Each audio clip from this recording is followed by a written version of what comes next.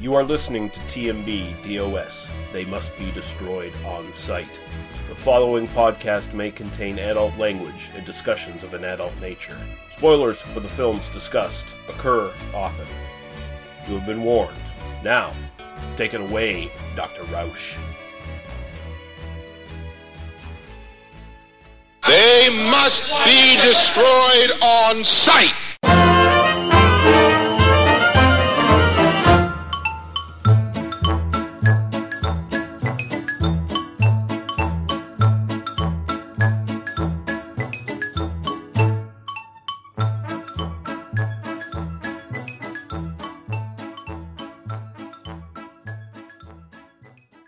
Intermission. It's not a regular They Must Be Destroyed on Sight. It's an intermission episode, so it's going to be a little bit shorter, but it's going to be much wider and ribbed for your pleasure. So, yeah. I'm your host, Lee. Shut your bitchy mouth, Russell. And I'm joined by my co-host, Paul. If you people want to survive, you better start looking and thinking like the forest. Ramali, how you doing, sir? Pretty good. And that is my motto. It is, truly. As a forest dweller myself, who hides in roots, that is exactly my motto. Yes. How are you doing, good sir? Not bad. Overworked, but you know that story all too well. All too well. But yeah, fitting a lot of stuff into whatever free time I have, so that's what we're doing here. And got lucky enough that you suggested that you wanted to do a bonus episode, and we did want to at least do a couple slashers in our little hiatus in the 80s, so this gave us the perfect opportunity to do so.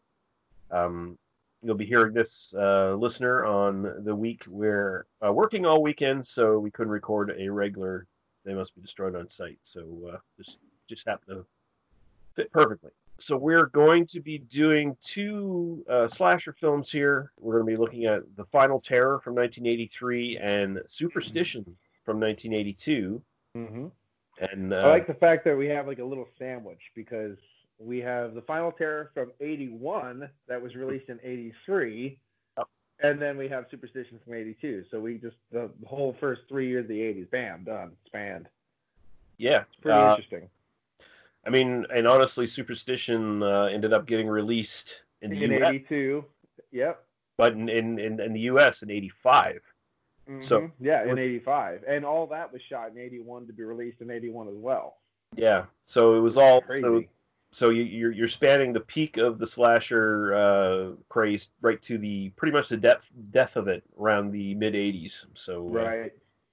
Yeah. And I think 85 is a really bad time to be a slasher movie. Let's just say that. Oh, and I'm sure we'll get into it here, but both these movies, you know, what they have in common with being on the shelf for so long, we'll probably get into that. But yeah, let's just start with. We'll take a quick break here, play a little bit of music, and we'll come back and we'll start with The Final Terror. You ungodly warlock.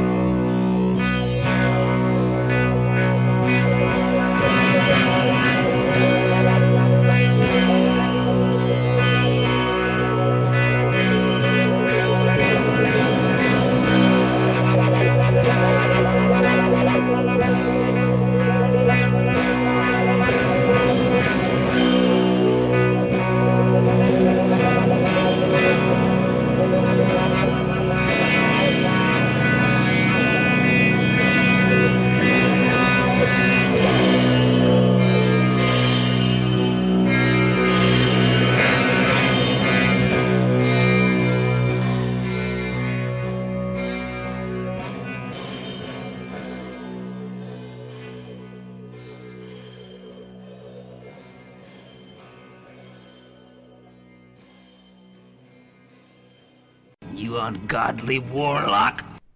All right, The Final Terror from 1983. This is directed by Andrew Davis. And the thing about this movie, there's a lot of people who went on to do really good stuff. And, Absolutely. And so Andrew Davis, he went on to do a couple of the better Steven Seagal movies. He did Above the Law, Steven Seagal's first film, and Under Siege. And he also directed The Fugitive with Harrison Ford. Mm-hmm. So he's done a bunch of other big stuff, but those are sort of the ones that were notable to me. Mm-hmm. Written by John George, Neil D. Hicks, and Ronald Shusett. And this is starring John Frederick as Dennis Zorich. And John Frederick, you might know him from The Wanderers. Then we have Adrian Zemed as Marco Cerrone. And he's best known from T.J. Hooker. Yes, a long time. And The Love Boat later, too. Yeah, and Grease 2 and Bachelor Party as well are other ones that blipped on the radar there for me. Ernest Hardin Jr. as Nathaniel Hines. Lewis Smith as Boone, and I know him from The Heavenly Kid. Little connection, actually, back to the previous episode where... Yes. I know exactly what you're going to go for because I saw that, too. I was like, oh, Lee's sneaky. He's a sneaky guy. He threw in that, so go for it. Rachel Ward as Margaret. I thought she actually did more horror films than she actually did. She basically did this and Night School, and those were the... Yeah, because I know her from Night School. I thought she did other stuff too, but I looked, and I have Night School, but I don't own this one on VHS. I picked up Night School, and I looked at that, and then I checked it out. I thought she did other stuff too. Same with a couple girls from the next movie we're going to do. I thought they were in other stuff. Apparently not. So yeah. But I think there's good reason why Rachel Ward wasn't in too much. She's not very good. But she was in the Burt Reynolds detective film Sharky's Machine. That was probably her biggest role. Then we have Daryl Hannah as Wendy Morgan, and of course you know her from Splash and Blade Runner. Did you know the Disney Plus thing that's running now, right? They recently put Splash up on there. You know what they did? What? They did digital hair on her to cover up her ass. Ass. Yeah. Okay. Digital hair. So it looks like fake, like fur rustling in the wind, basically. That could. I mean, some people would think that's hot. I mean, we could go for that whole thing. I don't have digital hair on my ass. It's real because I like practical effects. Well, here's the thing. It's like they're trying to protect children, but I think they're going to spawn a whole new generation of furries just doing that shit. So. And and I, being a furry as it is, I think I should lead the charge. Yeah. Let Bronies and Fernies unite over this beautiful thing. Continuing on here, we got Akosa Buzia as Vanessa, and Joe Pantoliano as Edgar. And you don't know this guy, you haven't been watching movies because he's been in just about everything since this movie. Most notably, like Goonies, Memento, The Matrix, a whole ton of shit. And then we have another person from The Heavenly Kid, Mark Metcalf as Mike. And that's all I'm going to go for the cast here. The cast is crazy in this if you actually like realize who's in it. It's one of those kind of things. And the person that plays Vanessa is the daughter of the president of Guyana. Really? Yeah, which is crazy. This is absolutely insane. I like the moment with her because when she actually falls in the water off the boat, she freaks out because she literally is freaking out because she can't swim. Oh, cool. Yeah, so that's cool. And Joe Pantoliano, I love him in this film. Like he's just top notch the whole time. And I was like, wow, I really connect with this guy for some reason. He's a complete dick, but he's a realist. I like that. Yeah, he's a sympathetic character. It's really weird because this is one of those films without the later success of some of the other people in it. I don't think we would have ever heard of the film, honestly. Well, that's honestly the whole reason it got released in the first place, because Adrian Zemed, most notably, and Daryl Hannah, they had some big breakout roles right after this, and then it was like, oh, this is sitting on the shelf, might as well release it, that kind of thing. It kind of reminds me, do you remember Leatherface 3? Or Texas Chainsaw Massacre 3 Leatherface? Yeah. It's the opposite. It was kind of the opposite, but similar. They had two people that went explosionally huge with Matthew McConaughey and the girl. Oh no, Renee, you're thinking of The Next Generation. Next Generation with Renee Zellweger and Matthew McConaughey. That actually didn't almost get released because they were stars. Yeah, so, well, I think no, we can't do that because we're guys. So you better hold up for a second, and then they released it later. I think McConaughey was right around the same time that he hit it big with Dazed and Confused, if I'm not mistaken. All right, but all right. I think McConaughey laughs it off now and doesn't mind it, but Zellweger, I think she kind of erased it from her IMDb. Well, I mean, what is it? The other one, George Clooney does the same thing with the Student Body or Return to Horror High. I mean, he does the same thing, like poo-poos the whole thing. I was like, you know what? Hey, guess what? It started you. It's all these people. You can poo-poo whatever horror movie you were in to start, but it started you. So shut up. Fucking George Clooney, man. That's not the only thing. Like fucking Return of the Killer Tomatoes. Oh yeah. And Grizzly 2, that was never released officially. Right. He was in that, in the work print. That is the only existing copy of Grizzly 2. Right. And that's the sad thing is, like, think about all these different movies that were shot, were made, but just because, wrong time, wrong place, wrong producer, wrong this, but never got distributed, that are probably amazing. Yeah. I mean, a lot of slasher films, there was a bunch picked up right around the peak, between like 80 to like 83. Yeah, they wanted to make that easy money. Yeah, and then after that, a lot of them were just the big studios were then buying. They didn't want to produce their own, so they were looking for older slasher films to pick up and release. So you would get a lot of stuff like this that was like picked up later on. Sometimes they'd add new scenes and things like that and like clean it up a bit, but.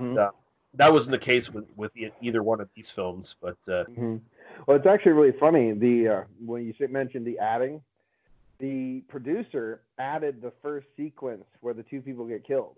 Right. He added that, and because it was a addition without the director's approval, he actually got fined and had to pay the producer or the director a sum of money.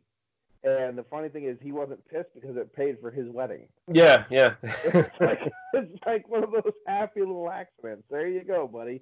And honestly, when I watch the film, I think it would feel even more disjointed without the beginning. Like, I prefer the beginning the way it is. Yeah, although you can tell that the beginning is done by something slapped different. on, yeah. Yeah. I kind of like it because it does set it up. I mean, that's the whole point of these films is setup. So I do feel that does set up the film because it would have been more like a unexpected what the fuck, Although I don't understand the trap that kills that girl at the beginning. No, honestly, like my kids make better traps like that than to try to catch me. You know what I mean? Like, honestly, come on, guys. Just a quick plot synopsis here. A group of rangers go camping on unfamiliar forest grounds. All is well until the group members start getting picked off by a cunning, tactical, malevolent killer in the woods. And yeah, that's pretty much it. It's a killer in the woods film. It's very much in that subgenre of The Prey and The Forest. The Forest. Yeah, the Just Before Dawn. The whole. Dawn. Yeah, and it has that kind of. I feel it has that Madman setup. Mm-hmm. Where, like, let's sit around the fire and tell exactly what's going to happen, and then you find it out later that, oh, that's why that happened. Yeah, it's the / Madman Friday the 13th Part 2 setup is what it is. But yeah, we'll just sort of get into it here for thoughts. So what do you think of this film sort of in general overall? It's a bit dull. Mm-hmm. It's a bit long, a bit dull. I mean, I do feel that they keep trying to do stuff. Like, I don't think it's a boring film. They do try to keep the ball rolling. But at the same time, it seems kind of, I don't want to say played out. It just doesn't, like, I don't know. There's no spice. There's no pepper in the mix. It's exactly, it's the final terror. Like, let me give you an example. It's the final terror. It's exactly what the recipe calls for to make this cake.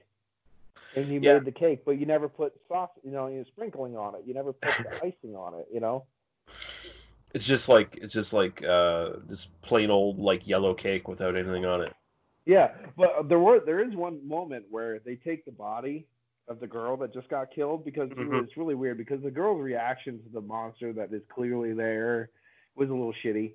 put the hat on the girl and stuff. But when they chuck that girl, you could see her bounce off that raft. I'm like, oh my God, she's gonna actually die. It's funny. There are moments that you can't do in other films. Like, you know what I mean? Like they wouldn't let you just chuck this girl off a thing and hit an inflatable raft without padding all over the place. So I do appreciate the film.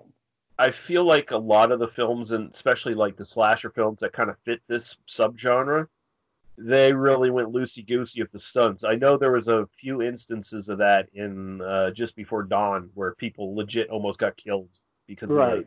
And I like that. Yeah. I think that's my see, I was even talking a long time ago about making a film with my one friend, and I was like, well, she could just keep running this way, and I'll come off the thing, and I'll basically, just spear her right out of the camera. And he goes, well, you can't just spear the girl out of the camera. I'm like, why not?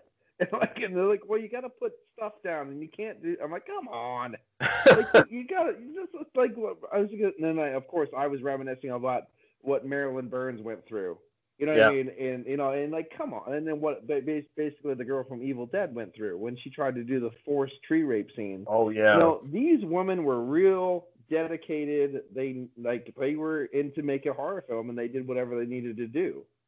But you can't do that anymore. No. Now you got to have stunt doubles, and you have to sign off on insurance and. Yeah, and not even talking about the fact that everybody in this film basically had to use a fake name because it was one of those films they tried to push under the union radar, and there was union workers, but they had to make fake names because they weren't paying union wages. Yeah, I think the director himself, he was director, and he also did the cinematography. He was the director and cinematographer, yeah. So he went under the name like Andrew Darsamarski or something like that, and he just fucked his name up, yeah. Yeah, I mean, I like that. I mean, that's the kind of shit I like. I like that guerrilla feel. Like, that's why John Russo, for me, will always be, like, one of my favorite directors, because I like his two guys, a camera, guerrilla, let's make a film mentality. Mm-hmm. I like that. I like it's raw. My problem with this film is it shoots in the dark, and when it shoots in the dark, it fucking shoots in the dark. Yeah, they don't have any lighting at all in this film. No, and there are those, it's like California / Oregon woods that they're shooting in, the redwoods. It was a Jefferson National Park or something like that, something like that. And it's beautiful redwoods, just disgustingly beautiful. But the problem is that creates enough shadow as it is. Yeah, and then you see the canopy, and you see those big fucking trees, especially the one at the end there, like. That's just blocking out any sun at all coming down. Yeah, there is no sun coming down to make. Yeah, I mean I always, every time I was watching that, it reminded me of like the Leonard Nimoy Bigfoot documentary, the In Search of Bigfoot and stuff like that. Yeah. Going through those things, and then it was showing you how easy it is to hide because there's no sun, like everything's overgrown. And I'm like, well, you nailed it. Look at this. Like half the time I couldn't tell what the people were and what the roots were. Yeah, because it just kind of intermeshes so well because there's no lighting. And that's one of the strengths of this, though. Like it works for the killer because she's got, like, spoilers. It's a she. She's got the I'll think about that in a second. Yeah, she's got the makeshift sort of ghillie suit going on, like the root bark. There's times where the killer is just so well blended in with the background that you're surprised to see the killer emerge, like especially at the end there, where the killer just comes out from that hidden spot. Yeah, right when the heart of they were trying to go off that she's living in the woods, she's living in the tree root, she just emerges, and you just can't tell, and then there she is, and she takes that guy's legs off, and fucking he falls down the cliff. You can't see, you can't tell. It's great. Yeah, and also I think one of the key scenes where it being really dark actually works really well is the van scene where they get back in the van and the killer gets on the roof and starts smashing the windows with the axe. Yeah, the spirits come through the windows and then they're freaking out. Yep. No. But the one thing is I don't like is there's another film called Edge of the Axe, and it's the same thing. They make this guy look like a monster, like a creature, like a monster, like something like you're going to have a hard time dealing with, right? Yeah. And then at the end of the film, you find it's like a 21-year-old girl. They're like, yeah. Right, now you just took me out of the little thing there. Like, oh no, we have an aged mother to deal with. Okay, she's not a mama grizzly. No, but she's kind of feral. I think it works here in the sense that these are like, even though they're technically rangers or whatever, they're still basically mostly city kids. No, The girl, and the the girl, girls are all rich kids. yeah, and this killer has been living out in the woods, and I think the sort of key to it is that the killer is using camouflage and stuff to affect their kills, and Right. And it makes sense in the sort of grand scheme of things that there's very little kills in this film, because there would be very little kills in real life if this was happening. There's only 3 kills or something like that. I just remember the one scene where the girl's running through the woods and she runs into this brick wall of a person with an axe and slaps her on the side of the face with it, and she gets her neck cut. And I'm just like, yeah, that doesn't look well. That is cinematography right there, because you are not 10 foot tall, made of brick, but it looks like that way when in the film. So They do kind of hint that the Edgar character, the Joe Pantoliano's character, might be assisting, because it's his mother that's living in the woods, his mentally ill mother, and they didn't flesh it out. That's the biggest problem. They didn't flesh it out enough to like eventually show at the end. Oh yeah, he wasn't just like bringing her food. He was like at the end he decided to help out and start killing these people too, because they got too close. It was basically just a flip of the switch kind of a deal too. Yeah. Yeah, but I definitely understand the end of it, because they're beating the shit out of Edgar, and she just flips her shit and starts running. But at the same time, it's like, well, how convenient you put that elaborate trap right there. Yeah, that's pretty good. That's a bit much. Like, it's like it becomes a survivalist film where like you've got such a high amount of potential victims still alive that they group together and fight the killer. Like, if this was Jason Voorhees, he'd kill them all in like 3 seconds. But, right, exactly, yeah. I mean, I like, it was an intricate trap. I don't know how they knew how to even build the damn thing. Because they are just city kids, remember? You know what I mean? Like, so I mean, that was pretty good. The one guy, he's basically saying he was high on mushrooms the whole time. Yeah. That's the one they got his legs lopped off, or his ankles. But when you see her get hit with the trap, the first time you get to see the back shot, you get to see one of the wooden spikes flex a lot, like rubber, like it goes, like it goes. It was really kind of funny when you first see it. But honestly, it's a very effective kill. I mean, it looks cinematically awesome. I think the thing that is a big part of the film is the environment and how awesome it looks. Yeah, it does the same thing as Just Before Dawn does in that regard, where it uses the landscape to its advantage a lot. But at the same time, I think this is kind of like a tier down below Just Before Dawn. Oh, yeah, it definitely is, because Just Before Dawn is awesome. Yeah. I mean, Just Before Dawn has a reveal that is great that you don't see coming, where this one has a reveal where it's like, yeah, I get it. I know exactly what's going on. There it is. Well, but Just Before Dawn, the woman punches her fist down the guy's throat and chokes him to death. Yeah. Like, you can't top that. Yeah. That's just amazing. Yeah.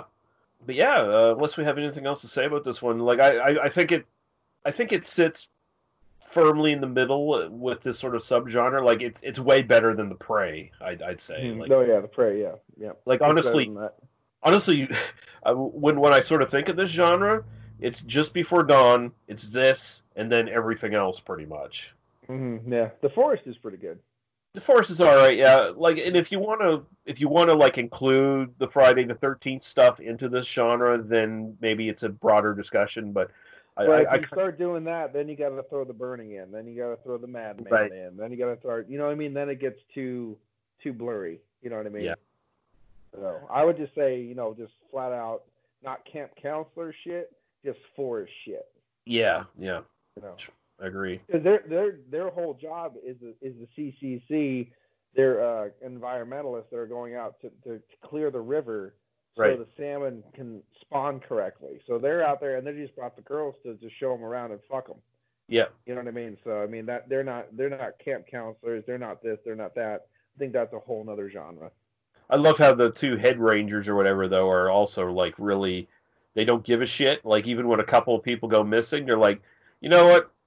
They're like in their, they're like late 20s, early 30s. We're just gonna go fuck somewhere, and then they pay for it, It was like they're adults. Fuck them. You know what I Mm-hmm. mean? Yeah. The actual one lady that's at the building, that's in charge of the building, that's actually the director or producer's daughter. Oh, really? Okay, yeah. Yeah, yeah. And then it turns out to be one of the crew members' wife later. They marry. And I Huh. don't know which one that is, too. Yeah, so the whole ancestral triangle. Oh, I mean, it's just like every Romero movie where everybody knew Okay. each other and everyone was fucking. Yeah, Or, that's right. Oh, Bonnie. yeah. That's right. Yeah, it's a pretty good film. Yeah, no, it's good. It's a good watch, and you can see it easily. I mean, if you don't want to pick up the Scream Factory Blu-ray DVD, you can just go to Shout Factory TV, and it's streaming there for free. So I would like to say this is the first time watch for me as well. Oh, really? Yes, I've Well, never watched it. That surprises the fuck out of me because the next film we're going to get into is a first-time watch for me. So I figured it would be. There you go. hmm. We're popping both of our cherries tonight, baby. we are, yeah. Yes, that's good. But yeah, let's move into the next one. So this is Superstition from 1982, aka The Witch, which is probably what is known as in a lot more territories, like where it was actually released. That's definitely a European and Canadian title for the film. Yeah, directed by James R. Robertson, written by Galen Thompson, Michael O. Sajabel, Brett Thompson Plate, and Brad White. It's starring James Houghton as Reverend David Thompson, Albert Salmi as Inspector Sturgis, Lynn Carlin as Melinda Leahy, Larry Pennell as George Leigh, Jacqueline Hyde as Elvira Chirac, Robert Simmons as Pike, Heidi Bohe as Anne Leigh, Melo McCausland as Cheryl Leigh, Carol Goldman as Alondra, Stacy Keach Sr., the dad of Stacy Keach, as Reverend Mayer, Kim Marie as Mary, and Billy Jane as Justin Leigh. I actually didn't do the deep dive on the cast here. There are a couple people who's been in stuff, like one of the guy who plays Justin, the young son. Mm-hmm. He was in what's the fuck? What the fuck? It's a sex comedy where the high school teacher happens to be an alien who like injects him with some shit that makes him like irresistible to women. That sounds crazy. Yeah, I'm trying to. One of those guys are in Weird Science, but they're not. It's not the right Weird Science. It's a different one. Oh, okay. Yeah, the Sturgis, the detective Sturgis, he's in a shit ton of films, and so is the lady that plays Elvira. She's been in tons of stuff. I did see. Yeah. Yeah, like for instance, the guy who played Sturgis was in the TV show Combat and things like that. He's been in quite a lot of things. And so, like one or two of the other people have been in a lot of TV shows and just movies, but a lot of ones I haven't seen. Yeah, and a lot of these people just went on to do nothing like afterwards. Yeah. Well, yeah, no, 90% of the cast did nothing. 3 of the people did a lot of stuff. It's one of those kind of deals. Yeah, so synopsis quick for this. A family moves into a long-condemned New England household with a big pond out back that everyone loves to swim in, which is gross. Soon, however, they find out that the pond was the site of an execution by drowning of a witch 300 years before, and she's back to revenge herself on anybody nearby, whether they're Catholic or not. And, that's pretty accurate. Yeah. So, yeah, this was... I'll get into this first. This was the first time me watching this. I actually hadn't even heard of this one. Mm-hmm. And immediately watching it, I got vibes of House by the Cemetery. Like, this felt like this director's seen some Fulci. And yeah, so to me, this is basically like Canadians tried Fulci, and they did a good job. And I like the fact that the only thing different is this has a plot line. I would argue it actually suffers for having a plot line. Yeah, because... it does. It suffers a little bit, too, because everything's explained away too much. But I like the film a lot. I really enjoyed it. I'm not going to sit here and like bullshit anyone and say like, oh, it's one of my favorite slashers ever, and that it's actually like a well-made movie, like 100% all the way through. But there's a lot of like really good stuff in this, and so like I mean, watching this, I'm thinking like this is definitely pulling from Amityville Horror and Exorcist and House by the Cemetery, so you get that slasher kind of vibe to it as well. But I think one of the biggest strengths of this, and this is like super cheap looking, like I didn't get a budget for it, but it looks like they made it for like $3. I think the effect work on this stand out for a movie this cheap. Like it actually really good. No, that's what I liked so much about the film. It's so crazy and it's so visceral and so cool. Like when they get the witch and the house burns, the whole church burns down, and then they drown all that stuff is awesome. I really like the first two kills. They're the first two kills in the film kind of solidified me into the film. I like that the opening is also like a fake out, because you get the typical trope of two teens in the car making out at the haunted place or the makeout point or wherever the fuck, right? And you think, okay, these are the first two who are going to die. And no, they get away. And it's the two people pranking them that end up getting killed in the house. And it's a pretty extended sequence too. Like I think it's a long sequence, 10 minutes or something, like the opening of it. And it's actually effectively done. Like two really good kills. Well, one, you don't see the kill, but you see the aftermath of it. And, I like the fact that he's in the microwave. The microwave opens up and blows the head up into the guy's face. It's like, damn, man, okay. Yeah, like this is a supernatural slasher film, so that also sort of makes it closer to House by the Cemetery, because there is a kind of a like an underlying supernatural kind of vibe to that, even though it's kind of a straight slasher in a lot of ways. You have the girl, you have the Mary, but you don't have the Bob, and that's good. Well, I was thinking. I was just say the Bob gets fucking hung up in the thing, though. I mean, if you want to call him Bob, I guess there were two Bobs in this. There's the kid, and then the ghost child Mary is basically female Bob, as far as I'm concerned. Oh, you want to throw her into the Bob category? I do. Okay. Maybe call her Roberta. Roberta Bob. Yeah, because I was annoyed by her as well. I was like, fuck off. Like, hi, I'm Mary. I want to play. Fuck off. Yeah, I'm like, no, I don't want to play Mary. I'm sorry. You go play with Bob and the dead girl in fucking House by the Cemetery, please. Like, get the fuck away from me. Yeah, but no, like, so like I was saying, it subverts the opening trope there of the teens making out. You get the two really good kills. You get the microwave head gag, and then you get the guy getting chopped in half by the window, which was fucking awesome. Like that was really. This film has a massive kill count. Actually, there's like 15 deaths or something in it. It's there's quite a bit. Yeah.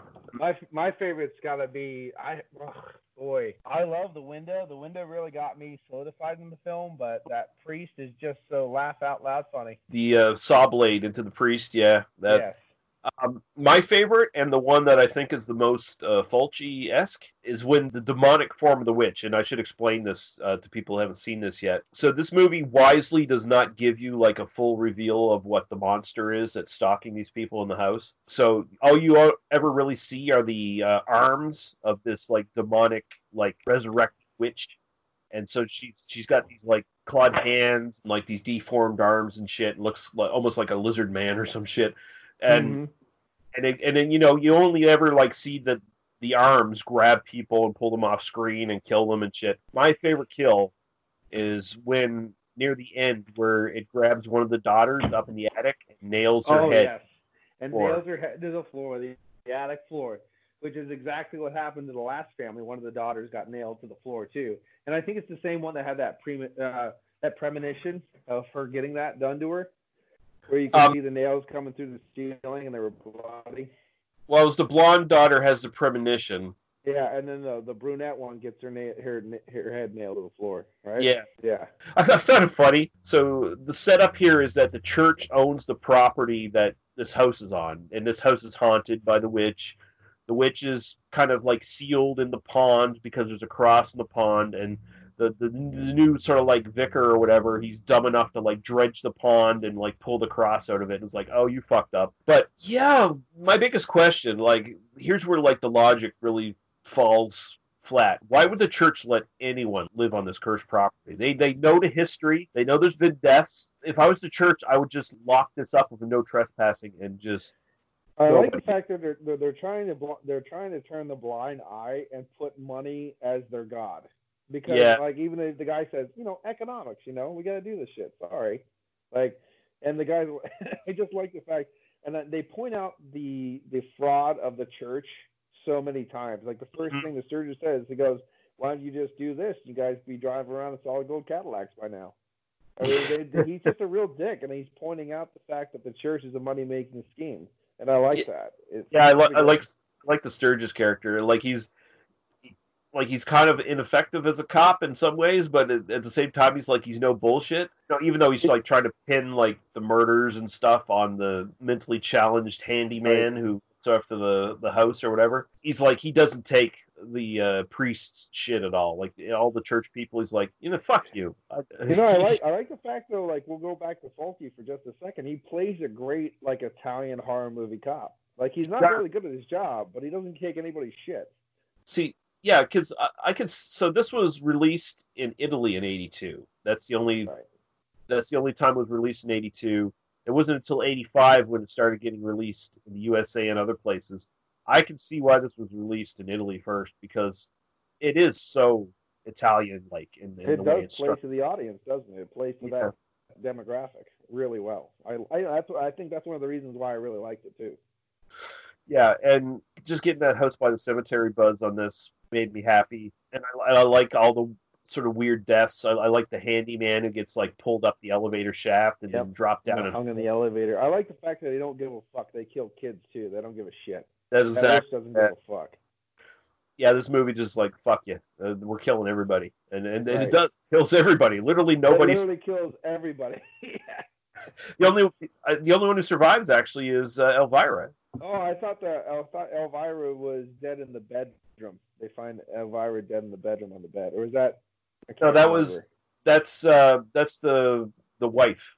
Okay, the wife's dead on the bed. Okay, yeah. So they kill literally everybody. Well, Elvira the whole time she goes, I can't come up there. I'm not allowed. Yeah, she stays in her fucking house. She's like, I ain't going anywhere. And she's talking to. Is it just me, or every time you saw Elvira, all you thought was Black Sabbath? Yes. That's all I could see when I looked at Elvira. I just was like, "You're that bitch in the bed on Black Sabbath." That's all I could think of. Exactly. Fucking dead on. I think that the thing about this film for me especially is one of those ones. It's a film you find out way later. I mean, like way later that you didn't even know existed. And it's so crazy and so Italian and so disgusting and so this that you're excited about it. It's a film that when you're starting to watch it, you're happy you're watching it. It's one of those moments. No, I had a lot of fun with this one. It was a pleasant surprise. Honestly, it's like, wow, they made this and no one's really heard about it. Like no one's really heard about it. This was the Final Terror. A lot of people don't even know it exists, let alone talk about it. Mm. Yeah, I think this is a good little duo.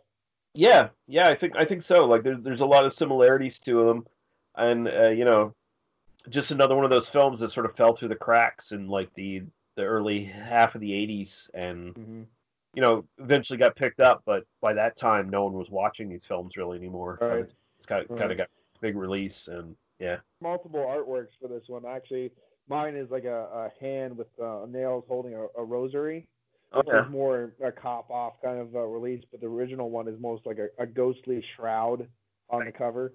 That's the more official release artwork. Yeah.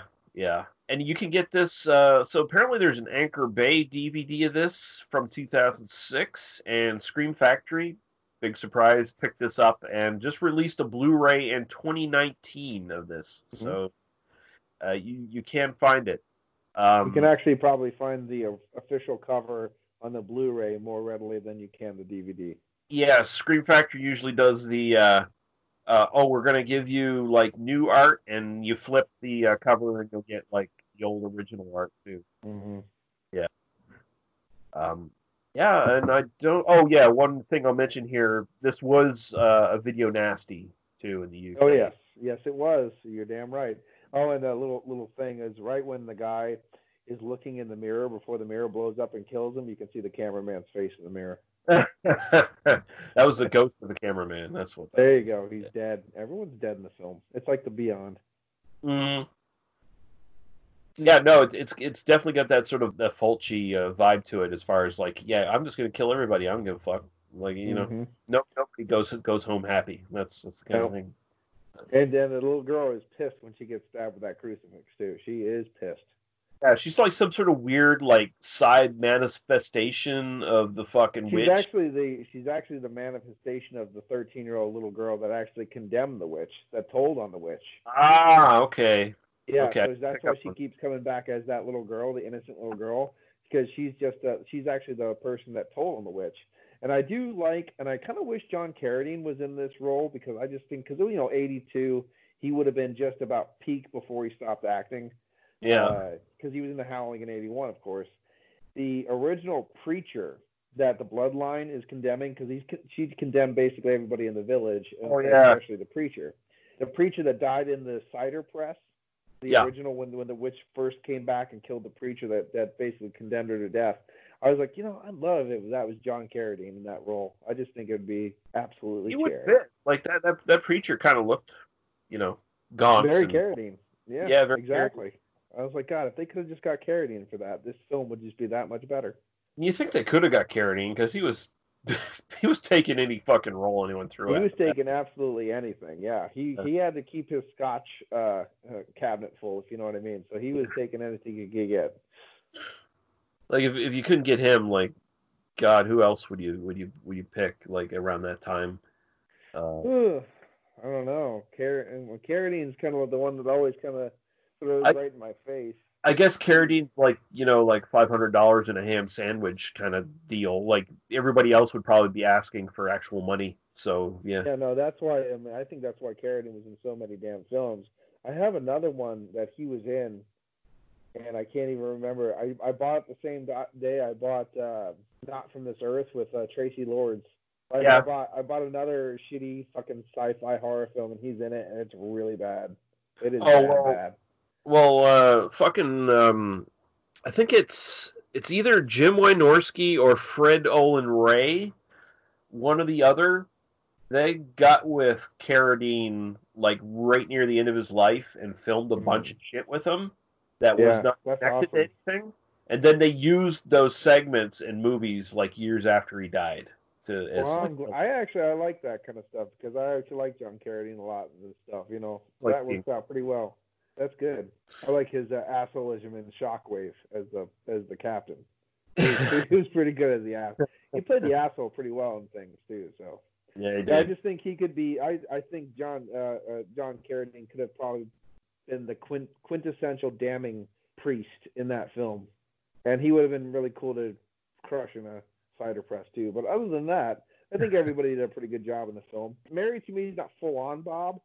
Mm-hmm. She reminds me of the combination between the girl and Bob in House by the Cemetery, kind of smashed into one. Yeah, they became like Bobina or something like that. Like this, Bobina. Yeah. Hey, Bob, get out of the house. Hi, I'm Bob. Yeah. Oh, like, Bob, get out of the house. Hi, my name's Bob. No, Bob, you don't understand. Get the fuck out of the house. Hi, I'm Bob. Who are you? No, Bob, get the fuck out of the house. Yeah, you're a girl. Oh, if we could just go back and find out who did the subtitling for that, we could kill them all.